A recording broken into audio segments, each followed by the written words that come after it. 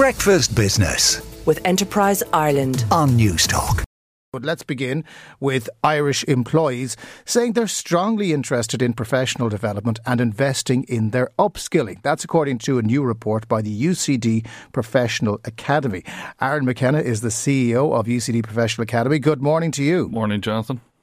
Are Irish employees competitive compared to workforces from other countries? Yeah, I think generally we're very competitive, but upskilling is one of those basic things that you really need to continually work on. So we know that we're going through a huge digital transformation, green transformation, lots of transformations happening in the workforce.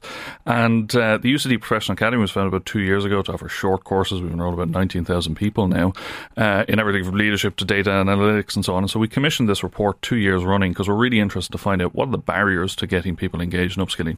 Price, cost, obviously, is a big barrier. And then, of course, having courses available at a time that suits them. Really basic things are barriers to people getting engaged in upskilling. And so that's why, for example, we run this report, we publish it so that other people can look at it and adapt their offering. And also to make sure that we're adapting our offering to offer courses in ways and at times that people really want them. But looking at this survey, it does appear that nobody wants to sit in a classroom anymore. COVID ruined that for us. Everybody presumably wants to do most of it online, just occasionally meeting up with their classmates and the lecturers. Yeah, it's fascinating. We launched the Professional Academy in February 2020 and everyone was in the classroom. March rolled around, was like, right, we're going online, lads. And since then, the vast majority of people have taken a course online. If we look at the survey, only 12% of people want to take a course solely in the classroom. 88% want either fully online or a blend of online and classroom or online on demand where they don't need to talk to anybody. Providers, if we want to, at a national level, European Union wants us to move from about 20% of people engaged in lifelong learning to about 60% across the Union. It's a huge change. If we want people to get there, we have to be offering courses at times that suit them and in ways that suit them. And for us at the Professional Academy, vast majority of people log on 6:30 in the evening on a weekday evening to take a course, or they take a course on demand. There are people returning to our campus in Belfield, but then we've got people from Donegal to Boston, as it happens, taking courses with us as well online. Okay, what you mentioned cost.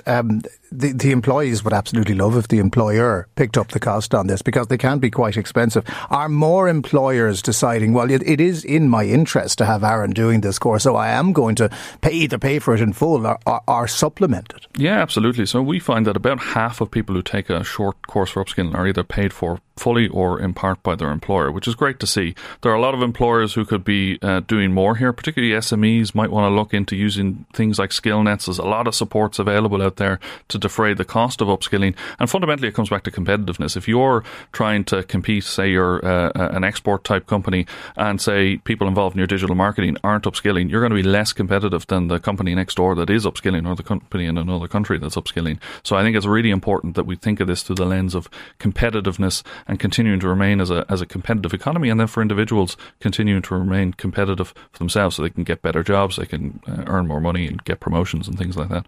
I'm presuming the most popular courses are the ones where there is a perceived gap in people's knowledge. So, we're talking about 3D printing, additives, maybe some type of new technology that didn't exist when they did their degree or did their masters. What are proving to be most popular? Yeah, it's super broad. Like the most popular course we run is in leadership and management, followed by project management. And if you think about loads of people, they get a promotion, they become a team lead, they need to develop their skills there. After that, you're into things like data analytics, for example, AI, cybersecurity, things like that. These things are really important for people to get their heads around in order to work in today's digital economy. So there's a mixture of basic skills that we all need to develop and refresh as time goes on, as we grow in our careers. That hasn't changed. Maybe the technology you're using has changed. And then there are areas like digital marketing, another area we offer courses in, where you need to go learn new skills entirely or refresh your skills quite frequently in order to stay current. And that, of course, is the challenge, to keep yourself up to date with those pesky young people coming up behind you who seem to know a little bit more about digital things. CEO of UCD Professional Academy, Aaron McKenna, thank you very much for joining us on Business this morning.